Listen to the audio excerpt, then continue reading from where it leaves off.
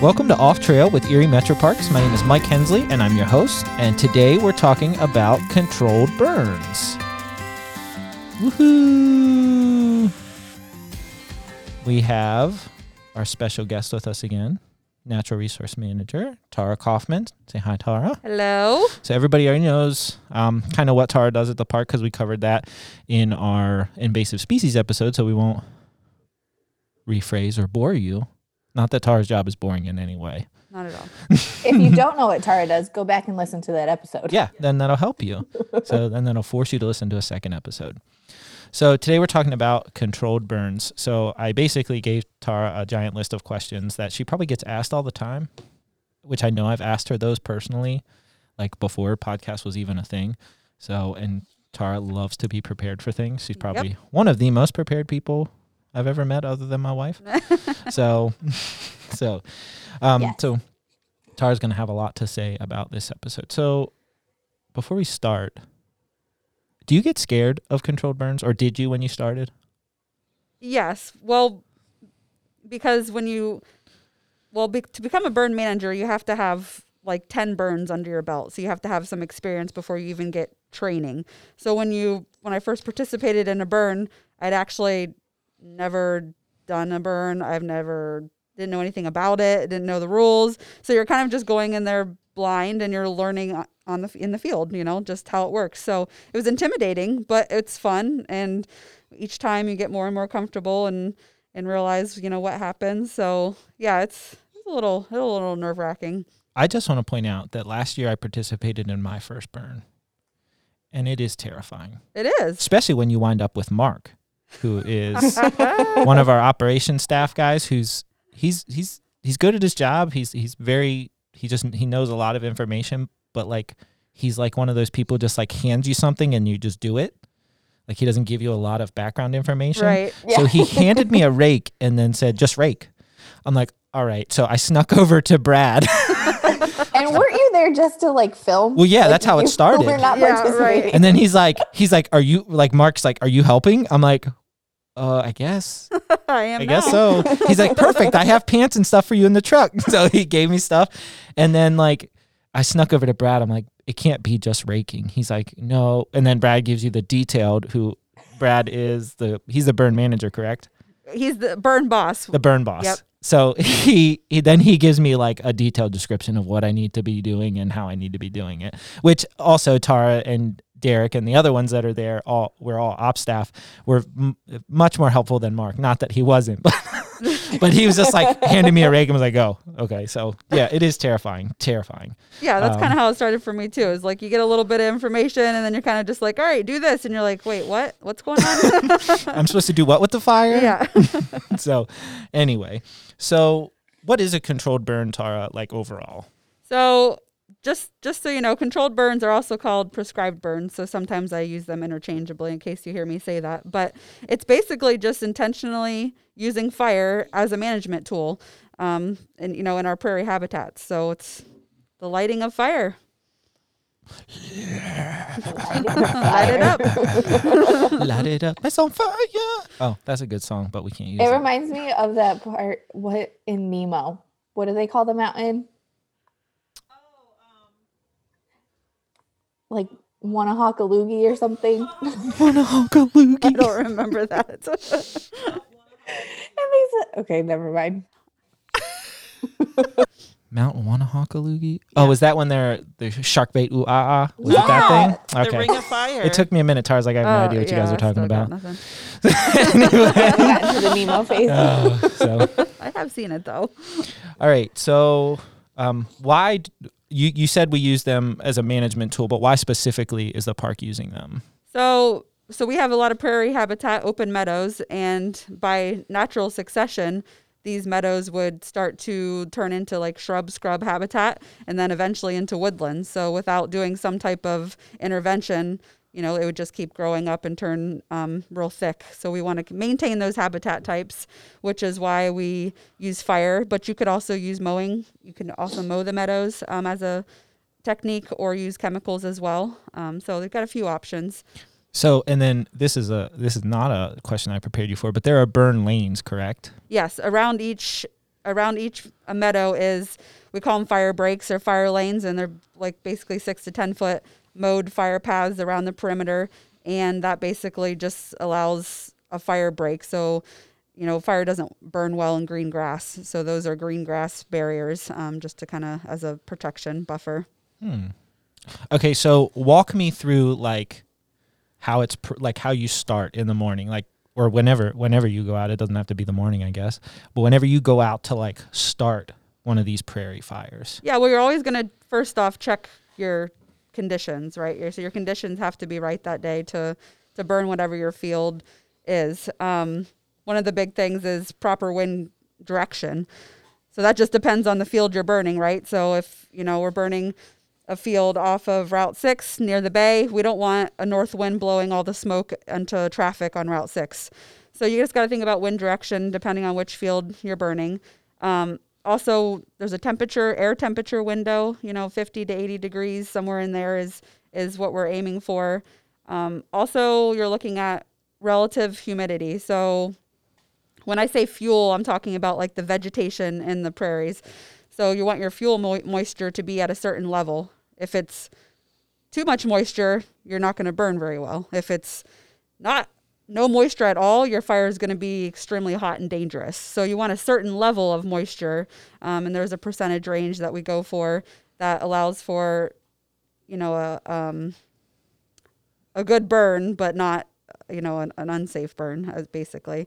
And then we also look at mixing height, which is when your smoke goes up into the air, up into the clouds, how high is it going? Is it going to stay low and just kind of hover and smoke out the area? Or is it going to have a high mixing height where it's going to go way up high in the sky and be out of sight? So there's certain parameters that we look at for that. So once we check the conditions, and if the conditions meet all the requirements for that day, then we're good to go on the ground and start a fire. And that process is usually, we start a backfire. So basically the fire is started on a side that goes against the wind. So if you think of a fire going against the wind, it's going to be moving very slowly. This creates, as it moves slowly, it's going to be creating this black line, which is your protection line, basically. So once that black line's established, your teams will start to move up the sides of the prairie, and that's when the rake comes in. And so you'll be raking the fire. So it's a slow process, raking it up the sides, until eventually you'll light a head fire. So the head fire is going to move with the wind, so it's going to be hot and fast, and it'll eventually meet that black line that you created in the beginning, which is that buffer safe zone. So there's other techniques, different methods to go about it, but that's kind of our main approach to a lot of the areas that we do. Yeah, so a little bit of the research that I did for it, I read, just because I had been on one and I'd seen the way that you guys did it at the park. Obviously, we have a lot more wind and stuff to deal with here. Yes. So it's not like, sometimes, and like, what do you guys do if the wind shifts on you, like switches directions? Right, and there's not much you can do, and we've had that happen where, the wind's the direction we want it to do, and then all of a sudden we get a wind shift and it switches your fire direction, it switches the smoke direction, and there's not much you can do. You just have to be diligent and make sure that your fire is not escaping or causing any issues. If worst case scenario, if it really starts smoking out the road, you can recall the fire departments and just let them know that, things are a little dicey. But we've had it switch, but never to like extreme measures where it's caused, a problem. So I've looked at some of the ways that other, not just parks, but other organizations do it, because it's not just parks. Right. I think we take a very proactive, cautious approach towards it. And after watching some of these other ones where these people go out on gators and just like light it up, rolling down the field, like lighting it up, like that's terrifying. Like you can't keep, like the way, from what I experienced, the way we do it, like there's enough people to where it's always in control, like with the exception of a crazy weather event. Right. But like people just rolling down with a gator, lighting everything up, like that was terrifying. I was like, whoa. And then we do just prairies, correct? Yes. Some places do like woodlots. The woodlands. Yep. They do the forest floor. I think they have done some wooded areas here at the park before I started working here, so I wasn't involved. So I don't know many detail, and I've never been a part of one myself. Because in my mind, when we left there, I just kept asking Derek, how do we know it's out? how do we know it's out? I just kept saying it, and he's like, Mike, it's fine. Yeah. Like Brad checked, it's okay. Like, but like, how do we know? And like in a forested habitat, that's where I'm like, all right, how do we know? Yeah, because you have a lot of downed Well, you got trees and logs leaves and they and smolder. like, yeah. Yeah, I mean, Yeah. we've even had that in meadows with like logs that's been laying in there and then they're just smoldering. I mean, if they're in the center and you got black all around it, then it's okay. But we've had fires escape a little bit and then creep up into other areas where you're just spending all afternoon then putting that smoldering log out. Yeah. Were you going to say something, Melissa? Yeah, so when I went to school in Florida, that was a big thing. So in Pensacola, there's longleaf pine. Mm-hmm. So they're like super, super tall trees, but you need to burn literally everything in between them. And they actually, I can't remember exactly what the point of it was for the tree itself, but it promotes tree health. So even just like some of the bottom bark burning is actually good for it. And I always thought it was crazy because you'd go out there like a week later and it's still smoking. Yeah. Oh, wow. That's terrible. And you're just like, bah. Everything about this seems wrong. Yeah. Yeah, but everything that they would do was right. And I never really participated in one, but one of my friends worked for, what do they call it down there? Whatever the equivalent to Fish and Wildlife is. Probably Florida. Fish and Wildlife down there too. Florida Wildlife Commission. I don't know. I could be wrong. And he was part of that whole process. So it was kind of cool to go out and see it afterwards. And because they had to rake and do all that sort of stuff and they had burn lines and it was cool. Mm-hmm. And then I guess they're like, you can do them in like straight up wetlands too. Yeah. Which in my mind doesn't seem like burn it a would, wetland? yeah. How do you burn I how the stink do you do that? So yeah, I tried to read a little bit and it's just like, it has to be optimal conditions. Like it's a tighter window, I'm assuming, than what it would be for prairies and stuff like that. Yeah. So, It's, we always have a list every year of areas we want to burn or that are due to burn. And you don't always get to them because of weather conditions or, if it's a exceptionally wet spring and the conditions just aren't right, it just doesn't happen. So yeah, it's finicky, but then you can rely on other control methods aside from fire, if that's not feasible that year. yeah. So in a perfect world, Tara, how often would you burn a field? Like every other year, every year? So like in general, individual fields would be burned on a 2 to 3 year rotation. You don't want to burn the same field every year. First, it's not needed. And second, you want a different level of growth on the landscape. So you just don't want to burn everything off at once. So it's all on a rotation. And usually 2 to 3 years is usually what it ends up working out to be. Sometimes, some areas benefit from having it year to year, but not mostly. So if you drive, I remember when I started here, you guys had burned like, I'd maybe been here for like a month, and you guys burned Wyandotte pretty quickly. Yeah, that and one's... was that one of those ones that it was just that field burns fairly well mostly, so it's usually a hot, impressive fire. Yeah. So if you guys are driving along any of our parks and you see these giant black fields, just everything looks like it's been gone. Now you know why. It's because they've managed those fields and stuff. So what are some if you go to our YouTube page, just so our listeners know, there are a couple of burn videos on there that show the whole process if you're more interested on this subject. Mm-hmm. Yeah. And overall it is a cool experience. Like obviously I didn't expect, I thought I was going to be there for like 20-30 minutes, and next thing you know I'm there the whole day helping. But it is cool and it's good. And for me anyway, I'm always trying to learn new stuff, so it was good. So what are some of the benefits that we see from, doing a controlled burn? Well, one of the main benefits is you're removing the woody species or invasives that are popping up that I mentioned, just being able to keep the prairie grass in there without having all the woodies, which also cuts down on pests. So if you think of ticks, we're burning off that area. It might reduce some of the pests that we're seeing in those areas. But in general, burning just increases the soil nutrients. So with that, you're going to have stimulating, better vegetative growth for, the native plants that are growing in there. And then, it's one of the more cost-effective methods of managing these habitats. So it's going to be, cheaper to do a prescribed burn than, mowing with, renting equipment to having to mow it down, or even using chemicals, which is going to be even more expensive. Well, expensive, and then you're also, because if you're burning, some of those species of animals and bugs and insects can get out of there. Yeah. As the fire's coming up, I even read that some insects can withstand those high temperatures of fire underneath that layer of where it's burning, which I was like, what? I know, it is what crazy. The heck? Like, so that's good. And then you're not using chemicals to spray and then potentially harming other things later. Right. So. And that goes back to like not burning an entire area every year or entire section. So you're only burning, some sections of certain meadows. So, if you think of, nesting seasons for certain animals, it's not wiping out the whole habitat area. You're just doing sections. So there's still a variety. Cool. So when you are burning, when our operations staff and you are burning, have you seen any habitats that have been greatly improved from you guys? Or habitats, when I say that, I mean parts of our parks and things that have been greatly improved due to these controlled burns that we're doing?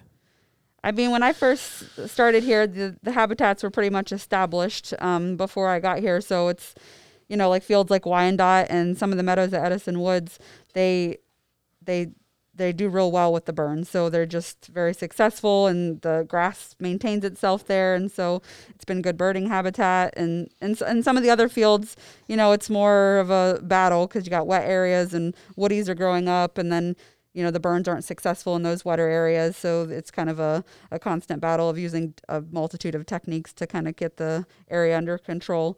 But yeah, like fields, Wyandotte and Edison Woods, some of the fields at Edison Woods have just been really good at just almost maintaining themselves with periodic burns and just providing good habitat for a lot of different species.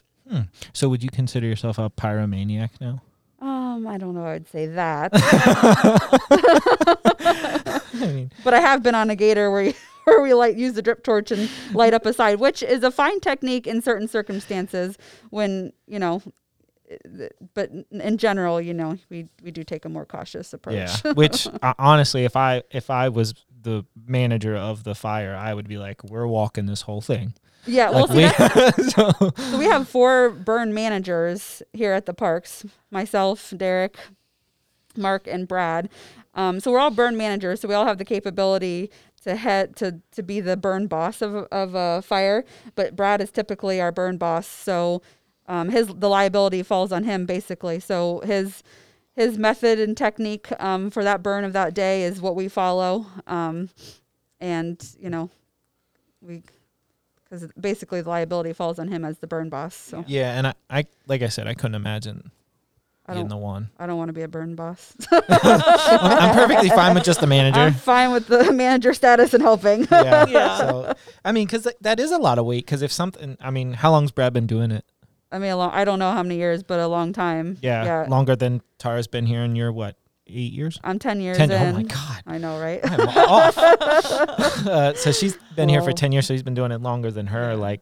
And he's got a good record so far, and you don't want to be that one who let one get out of control or, so. Yeah. Yeah. And that's terrifying. There's always precautions. I mean, you call the fire department and everything beforehand. They know you're burning that day. We have certain things in place. So it's, if it were to happen, we can make that phone call and have backup, but we always have, water on site, backpack sprayers, and usually a gator with a spray tank, and to kind of spot treat areas that might be creeping out from where you're trying to burn. But honestly, from observing, and like I said, I only did one, so I can't speak universally for controlled burns here, but I think the 2 most important tools in that entire situation are the rake and the drip torch. Yep. Yeah. Absolutely. I mean, you can't do it without those 2. Nope. You could let it burn, but that's terrible. Oh, man. Yeah. Anyway, so, and honestly, when I did it, I was just like, I did good. At first, I was right next to Mark pretty much the whole time. And then when we hit the bend up towards the road, yep. At Mason Road, he just disappeared. And I'm like, okay, I'm just going to keep going this way. I think he thinks I got it. So I was just so afraid of winding up yep. trapped inside, or not doing something right, or moving too slow. I'd rather move too slow than too fast. But yeah, so okay, so when you when you're doing these, you guys report them. Obviously, you said you report to the local fire department to let them know what's going on. But are you reporting like what you're burning to someone specific within the state or the U.S. or how does that work? Yeah, so we typically do spring burns. So our burns are usually in the months of March, April, May, which is usually before it greens up, which is the best success for us.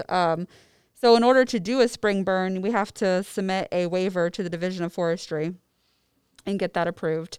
Once that's approved, we also then have to submit a form to the Ohio EPA. And once we get that back, we have our burn plan, which we put in place, which has all our details of how we're going to go about it, the location, the weather conditions, and then make our phone calls. So once we have all that in place, we can burn. And then after the burn, we also submit another form to the Division of Forestry with details on it. So there's a lot of paperwork involved, which makes sense, for what you're doing. Yeah. And you can't do it. You can't put a burn on without, doing these things. Nice. And so all those numbers, like it's crazy to think of, like, I mean, how many do you think we did last year in 2020? It was, I forget. It was under 100 acres that we ended up burning. So like 2 or 3 fires, maybe? I think there were 3. I think there was 3 or 4. Yeah, it was when the pandemic hit, so I wasn't a part of all of them. Yeah. But yeah. So I pulled some numbers from 2018 for control burns. That's the earliest numbers I could find for the U.S. So in 2018, there were 6.42 million acres burned. Wow. That's a lot. Wow. Like across the U.S. So now I want you guys to take a guess. So that's over 200,000 individual fires. So I want you guys to take a guess on which states you think were number 1 and 2. With the most fires? Yep. We're talking controlled fires. Are we talking controlled fires or Yeah. wildfires? Controlled. These are controlled fires, not wildfires. Sorry. like Sorry. Idaho. Whoa, really? I don't know. I feel like that would just literally, you just put the whole state up right there in flames. Like Kansas. I don't know. Grassland? I know, I was Kansas. going to say Kansas? You guys are going to be stinking shocked. What? Florida. So, number 1 was Florida Oh, okay. with over 2 million acres burned. The Everglades area. That's Yeah. Right. Yeah. Because it's all longleaf pine. That's why. Yeah. Well, that's got to be a nice, good, sappy burn. Crackly and loud. Crackly. And, yeah. And then number 2, anybody? Go ahead. What do you think, Cheryl?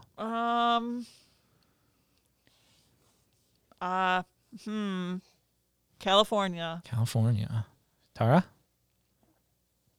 She's like, I got nothing, Mike. Kansas Nothing. again? Kansas again. I don't know. Mel B? I already said Idaho. No, it was Georgia. Georgia. 1.2 million acres burned. Huh. So guess how many Ohio had in 2018? A lot. 70 fires 70. Oh. for 625 acres Okay. that were reported. Right. So reported. I guess not every, if it's your personal property, you don't have to report squat. So that was pretty interesting. And I also, the most acreage, like with the smallest amount of fires was Alaska, because they burn like a lot at a time. Oh. Like they just like light them up and let them go, which I was just like, what? So yeah, I Interesting. guess there's a lot of open area up there that they just let kind of go. Huh. So that was pretty cool. And then I wanted to pull some really cool like history facts in here, because like controlled burns go like way, way back, like indigenous people back. Right. Yeah. Like we weren't the ones that like found out that this worked. Like it's not like a new thing that people were doing. They've been doing it forever, literally like for probably since they could figure it out. So indigenous people have been burning like pretty much forever. So anthropologists have identified at least 70 different uses for fire among Native Americans and indigenous people from like North Wow. America and South America, That's cool. which they include travel routes. Like Yep. they would just use them to burn their route trails and things like that. Long distance signaling, which that makes sense because people, like if you're trapped on an island, what are you going to do? Or trapped somewhere, I'm going to light something on fire to try to get myself kind of noticed. And then reducing pest population, which Tara said, and that's part of what we do as well. And then they also used it to drive out rodents and hunting and use it for hunting, which was the most fascinating one for me, was the hunting one, like how they used it. So well-established Native American populations, what they would do was they would use this fire to both drive the game herds into the areas they wanted to and push them out based on the season, which kind of blew my mind, because what they would do is they would like try to get them in the grasslands to where they could feed, and then they could easily pick them off that way or hunt them down. And then in the wintertime, they would push them back into the woods so they could mate properly and do all that. So the first thing that clicked into my brain was like, wow, these people really knew what was going on, but they also knew kind of they already had a conservation type mind to sit there and say, oh, hey, we need these animals to keep reproducing to provide for ourselves. We can't just off them all. Yeah. So, I mean, I got blown away by these articles and like how they're able to figure out these really cool ideas. Pretty cool. That is. So, and then I was reading even further, which this happens often, rabbit hole or bunny hole, whatever you want to call it. That goes back to our first episode. That Europeans, when they first got here, even though they practiced it in like England and things like that, they practiced controlled burns there too. They didn't want to do it here because they thought it was harmful to their crops, their cattle, and everything. So they didn't do it. So they kind of like, it was like a no-no thing. And then indigenous people kind of like reintroduced them back into the practice, which I thought was crazy, wild, and awesome.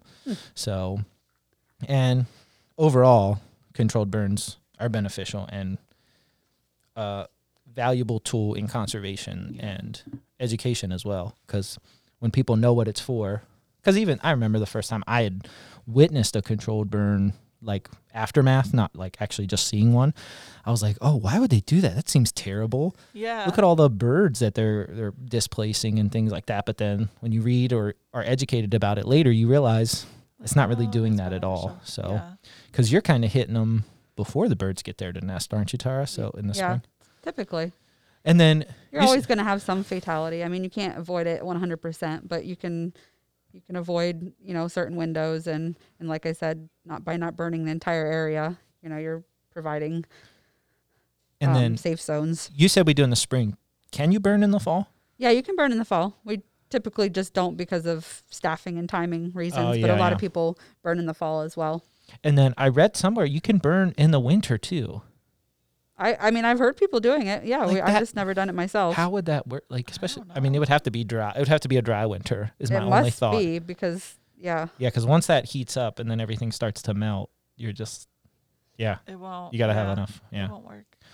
Wouldn't be able to burn nothing here right now. Nope. Our fresh 1 to 2 inches of snow we get every day. I just wake up every morning. I just shoveled that. So, Yep. Anyway, so Mel B, you ready? For what? The news article. Am I doing this one? Yes. Okay, hold on. Let me pull it up. So, you guys know how we love to talk about poop. Yes. Okay, Yes. so this is a good Tara, one. don't act like you don't like talking about was poop. going to say. You're going to sit there and give us the cold shoulder. Okay, this article is fantastic. So the title is Sea Cucumbers Pinch Out 5 Eiffel Towers Worth of Poop Per Reef Per Year. Oh my gosh. That's crazy. The picture is amazing, by the way.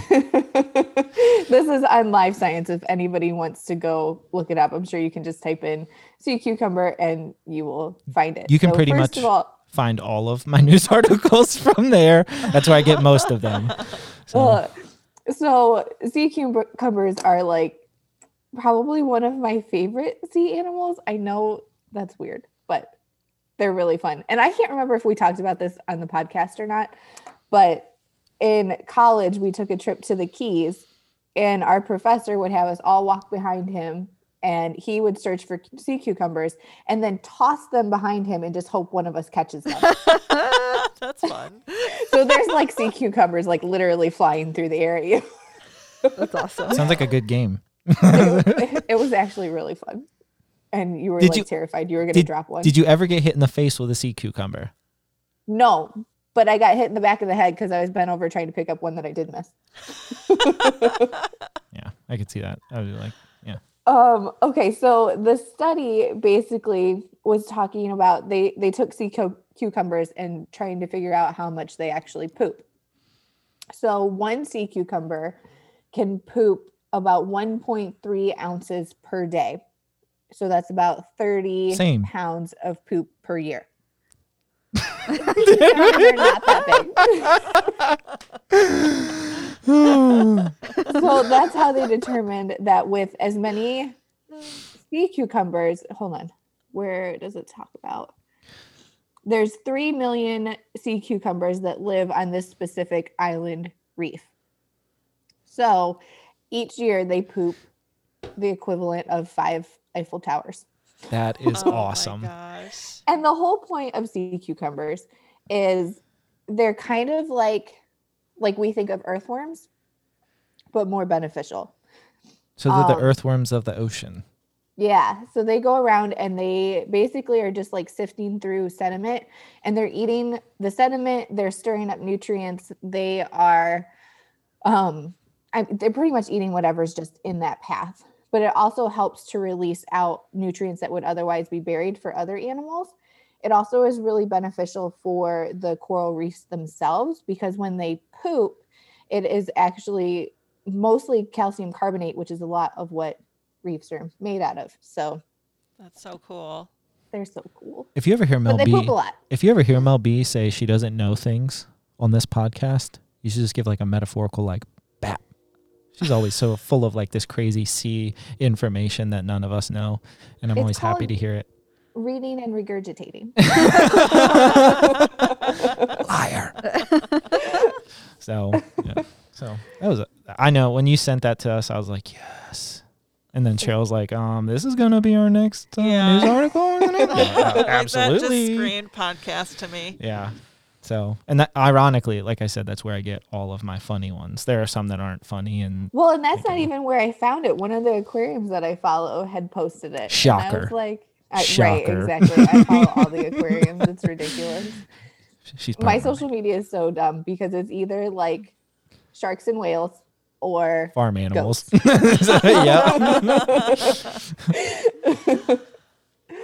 And birds and bugs. So yeah. All right. So is that what yours is, Cheryl? Birds and bugs? Birds. I have plants, trees. Did you guys know there's a mushroom one? Yes. Mushrooms of Ohio. Yeah. Yes. Yep. Mushrooms of Ohio. And morel mushroom one. Tara's got a specific one. I got a variety. Yeah. Well, there's the vernal pools one. Yeah. The vernal pools. Oh, yeah. just so listeners know, if you have any interest, which reminds me, I just found one that is a U.S. based one. It's all across. It's all about gulls, and I'm terrible at gulls, so I've had to like look for them a little bit more. So anyway, it's just sifting through. Like when you sift through ducks, it's one thing, but when you have to sift through gulls, it's worse. It is. It's just yeah, worse. because they all look the same. Absolutely. I just go with I'm never going to find a rare one, so yeah, pretty much. Right. And then you do. So I've only found one rare one. So and it was because other people told me it was there. So that's cool. But anyway, so what we're talking about is there are Facebook groups, Instagram groups for like all of these interests. So if you like birds, if you like moths, if you like mushrooms, like pretty much anything you can find. There's mushrooms of Ohio. There's moths of Ohio. There's plants of Ohio. There's wildflowers of Ohio. It's everything. There's a Facebook group for everything now. So if you have an interest, you can find it there. So really cool. All right. So Tara, thank you again. We really appreciate you. Yeah, you're hitting us welcome. with that knowledgeable information, and it helps people understand other things we're doing at the park other than just talking to you through a podcast. So yeah. all right, everybody. We hope you guys enjoyed, and we'll see you guys next time.